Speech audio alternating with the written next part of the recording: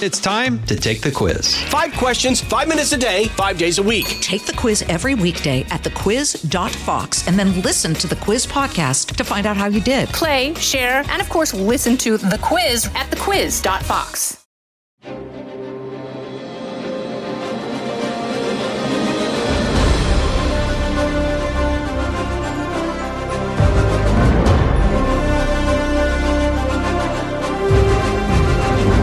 Fox News Podcast presents Bret Baier's All-Star Panel. America's got to be in the lead if you want to deal with these threats. We're going to lead. The mourning is over. The Shiva is done. And if you're a conservative, you should be optimistic. You know, my main priority right now is making sure that it delivers for the American people. Yeah, the president sounded like he's concerned about it, but no specifics, no change in policy. We have to make our country great again, and I will do that. I think the president gets criticized by people all the time for the stuff he says, by people who ignore what he does. Now, Fox's chief political anchor, Bret Baier. Last week, Democratic leaders in the House and the Senate announced they reached an agreement with the White House on a, quote, framework to pay for President Biden's $3.5 trillion spending plan. They call it a human infrastructure plan. Remember, this is the second bill they want to try to get through using only Democratic votes in what's called reconciliation. House Speaker Nancy Pelosi informed congressional Democrats of the need to pass the bipartisan $1.2 trillion infrastructure bill this week before moving on to their massive spending bill. That's a change of where they were.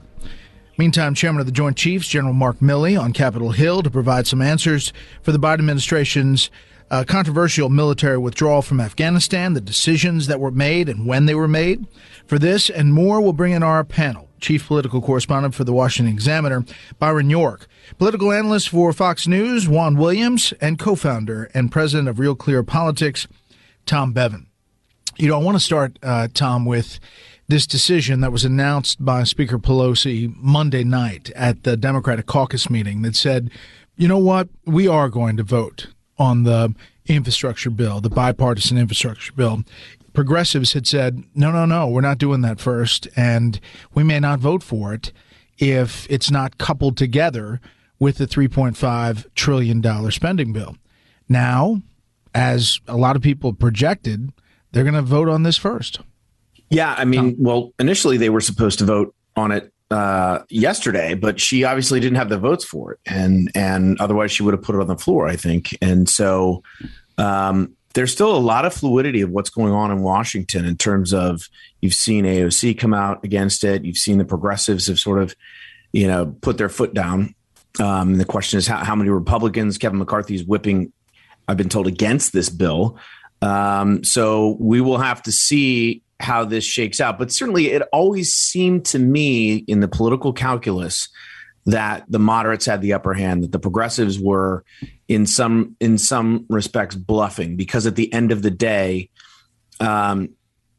they just don't have the votes in the Senate. And so it was either cave and take whatever you can get and save President Biden and his agenda, or blow the whole thing up and walk away with nothing, which seemed like political suicide from the beginning. And it seems like that was Nancy Pelosi's calculation in the end. Yeah. Juan, it is amazing to see over the years how Speaker Pelosi has herded the cats and managed to get the votes when she needs them. It seems like this may have been a concession that, you know what, the moderates are right. We have to take the victory when we can get it and try to line up a deal on the bigger bill. I think that's right. I mean, I always like to remind people that if you go back now more than 10 years ago to Obamacare, people thought, gee, how is Nancy Pelosi going to manage the relationship between the moderates and the progressives? And you know what? She did it. I mean, she's basically undefeated in terms of these votes. And the expectation is, as she, approaches the end of her career, everyone has heard of her promise that she will step down after this term. I just think that she is, really challenged, but nonetheless still a champion. So I would expect that she knows what she's doing. I don't think that's in doubt, whether she wins or loses, maybe, but not that this woman knows how to play politics on Capitol Hill. She may, in fact, anticipate that she loses if the vote is held this week on the infrastructure bill. But it's not the case that then she can't bring it up later It's still there, but it would put added pressure then on the progressives to say, are you really willing to undercut Joe Biden and the Democratic agenda, in advance of the midterms coming in 2022, and to say basically that the Biden presidency is a failure? Are you willing to do that? I think that puts tremendous pressure on the progressives for subsequent votes. Not to say that they will fail, that the vote would fail this time, but I'm saying if you think in strategic terms, it could be one possibility. Yeah, and it may. I mean, it's only 3 votes, really, Byron, that separate this. The majority is very slim.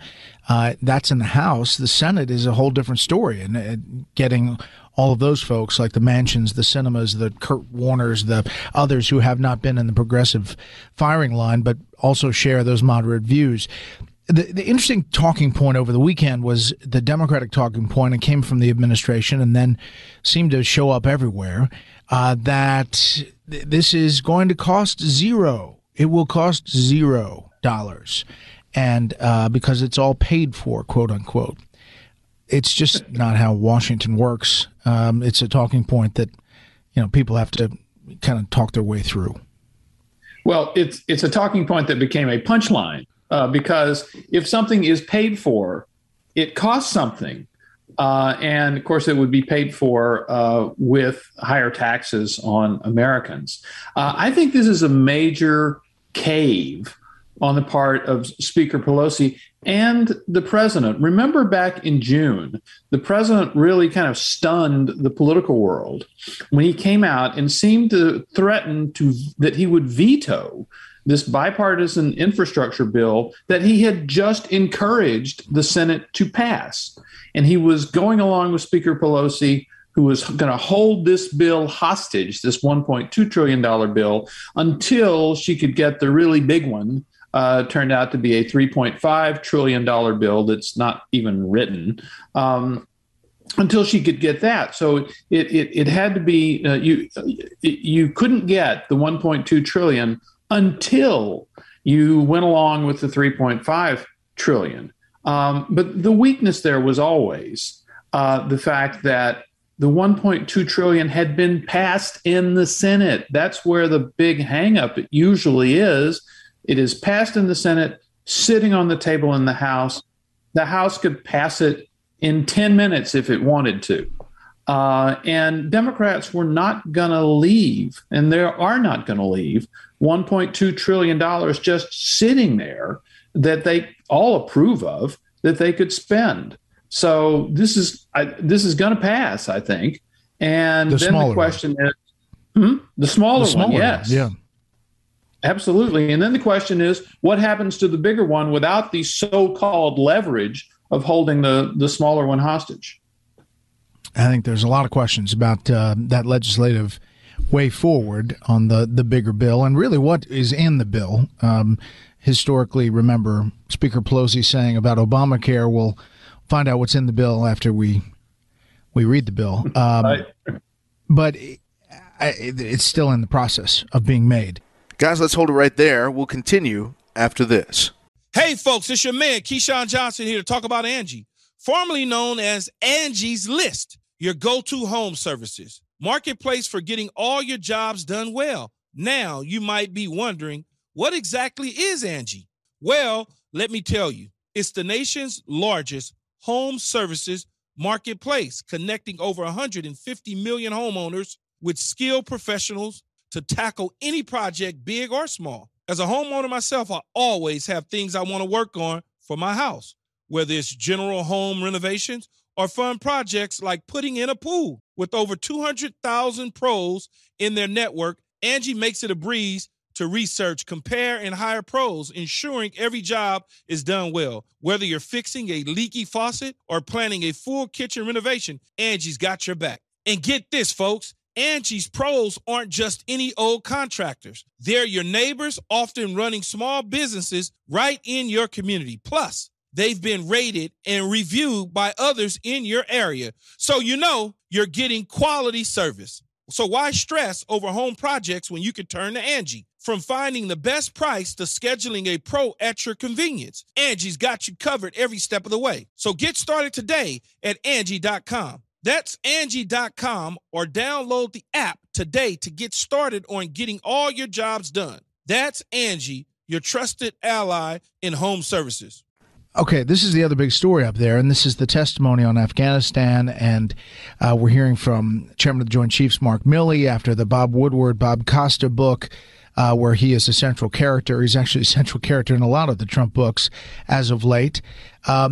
Tom, the testimony today, he came out swinging, addressing some of this criticism about calls with his Chinese counterpart, about somehow inserting himself into the nuclear launch process, which he denied, and really stood up to that. But more interestingly, perhaps, and the senator's really going down into the weeds about the recommendations that he and General McKenzie of CENTCOM provided to the president. They finally got around to saying essentially that all of them advised the president 2,500 troops on the ground, and that was their advice. And President Biden did not take that advice. I think this is kind of an interesting moment, even though we know it was going to eventually, Tom, go down to zero. But the sequencing and how the withdrawal happened really is the focus here. Yeah, you're right. I thought Milley's statement off the top was strong, and very few senators, even Republican senators, questioned him about that at all. And he was very, he said, "Look, I'll give you whatever you want on this in a private session, emails, whatever." And I think that really had the intended effect of deterring anybody from really asking him about that. But you're right. Although the House could be a totally different story. Could be. But none of the Republican senators really went after him on that. And it seems like perhaps the news reports that came out surrounding the Woodward book were maybe blown out of proportion. Again, we'll probably find out more about that as time goes on. But you're right, Brett. I mean, the big news, obviously, is the fact that Joe Biden, we now know Joe Biden said publicly that not a single one of his military advisors, he could not recall any of his advisors suggesting or recommending that he keep troops in Afghanistan, including 2,500 troops. And now we've had testimony under oath in front of Congress by his Joint Chiefs and others saying, yes, in fact, we did recommend that.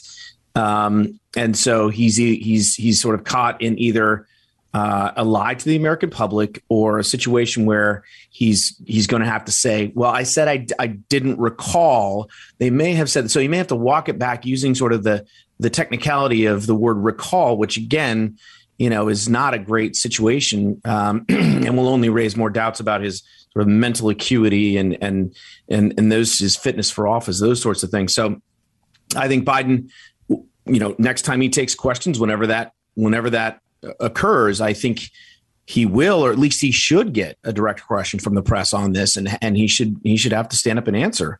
Why did your Joint Chiefs and others just testify under oath before Congress that they advised you of this, and you told the American people that they did not? He has to answer that question.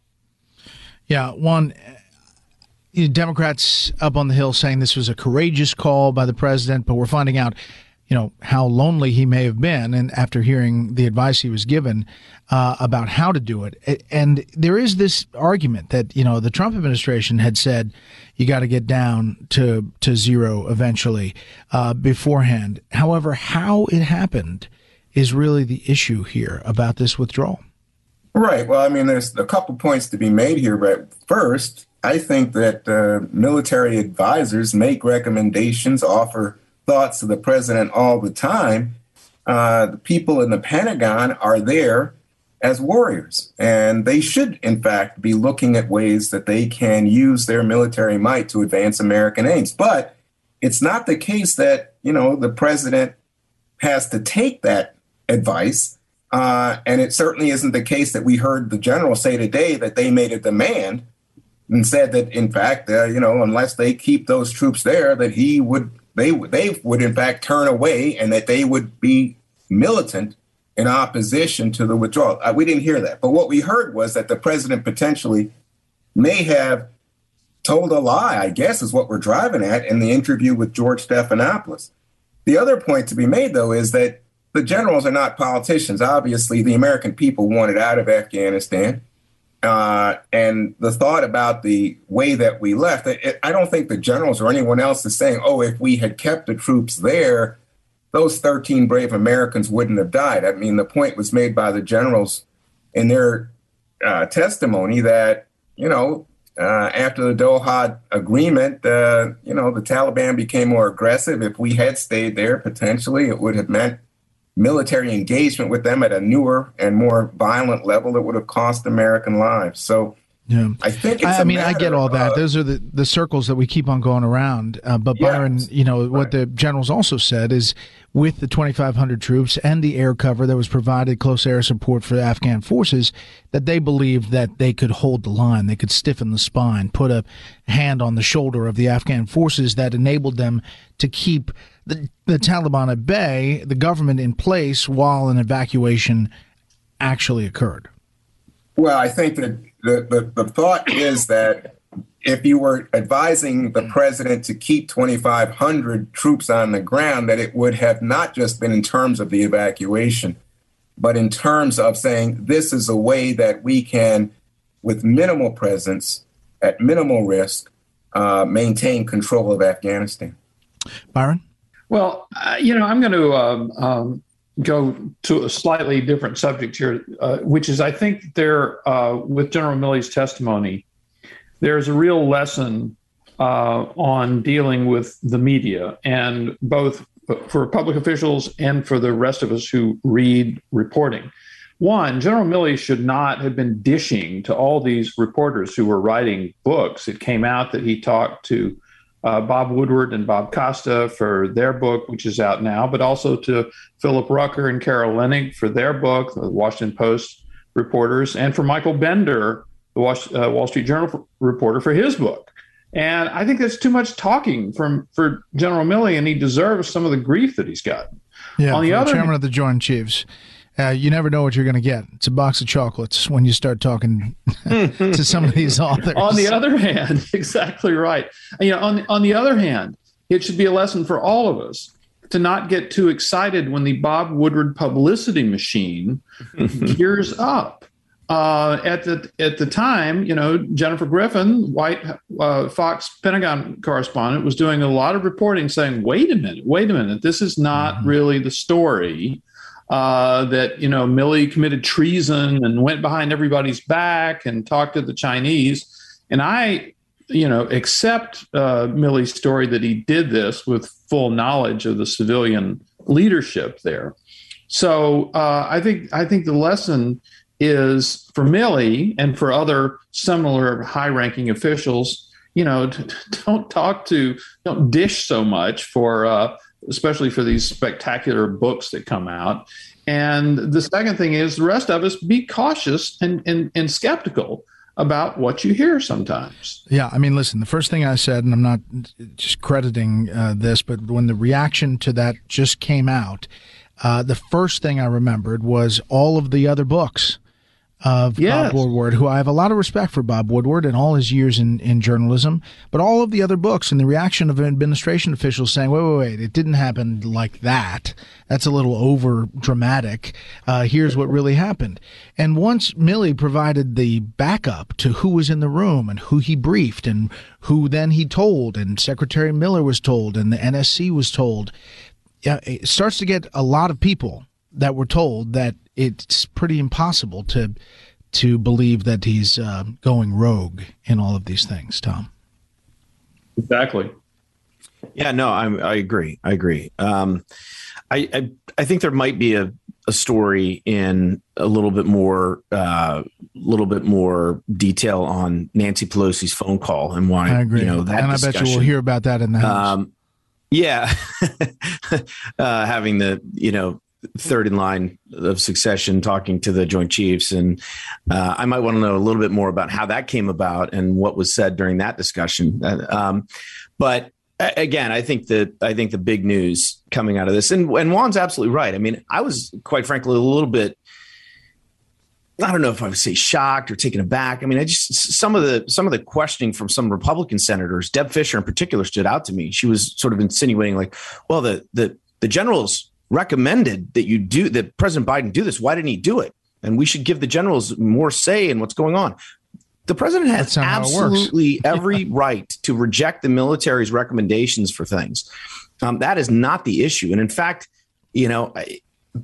I'd be supportive of not always listening to the military. Now, quite frankly, I didn't think this got enough attention either. The idea that there was a unanimous recommendation that among Biden's military advisors that we give up Bagram. That doesn't ring true to me. We did hear more detail about the unanimous recommendation. Milley spoke about that, of sticking to the August 31st withdrawal date. That was requested on the 25th of August. He said he gathered everybody up. They made their decision. They presented. It was unanimous. They presented it to the president, and they stuck to it. But I would like to know more about the decision to give up Bagram, because I think that was among the executional errors of our withdrawal from Afghanistan. That was the biggie. I mean, that was the one that really was, in some sense, sort of, it's mind-boggling why we did that in that way.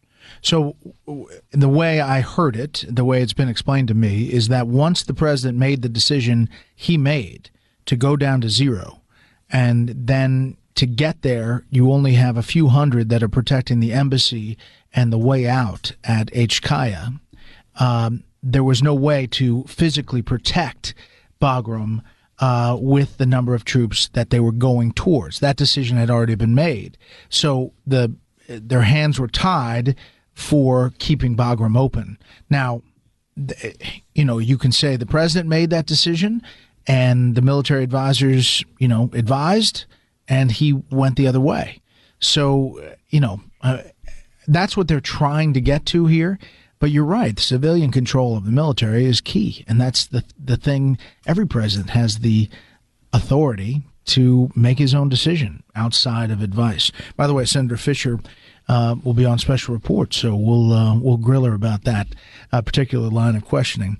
Last word, Juan. The fallout from this. I mean, is there a political fallout for Biden, specifically about what he was told, decisions he made or didn't make? He's not under oath, obviously, with George Stephanopoulos, but it is messy. I think it is messy, and I think it feeds the critics. I mean, right now the critics are, kind of celebrating because they say, oh, look at the trouble at the border, look at Afghanistan, look at the difficulty he's in, on our earlier topic talking about the spending bill as well as the infrastructure bill. But, if you're asking me in political terms, Brett, do I think this has a high cost for the president? Well, right. If in a few months he gets both of the bills through somehow, if in fact it comes down to a matter of Afghanistan and what he may have said or not said or accepted in terms of advice from a general, I think it's in the weeds at that point. I think most Americans will be looking back and saying it's true tragedy, the loss of life. We love the troops, but we had to get out, and, there'll be arguments about how it was done, but the principal thing will be that we were out. Yeah, except there are still Americans on the ground and Afghan allies trying to get the heck out of there. And when the Secretary Austin said we did not leave Americans behind, he was grilled by Senator Hawley about, well, yes, we did. And there are still people trying to get those people out. Okay, panel, thanks so much. Here's a bit of presidential history. September 27th, 1779, the Continental Congress appointed John Adams to negotiate peace terms with Great Britain during the Revolutionary War. Adams traveled to Paris with his two sons, John Quincy and Charles, for the negotiations. While in France, Adams wrote to Congress almost daily to share news about British politics and his general opinion about European affairs. Both John and John Quincy would later win the presidency. That'll do it for this week. You can hear more of this series at foxnewspodcast.com or wherever you download podcasts. Make sure to leave a rating and review. We want to hear from you. For Byron, Juan, and Tom, I'm Brett Baer. We'll see you next time.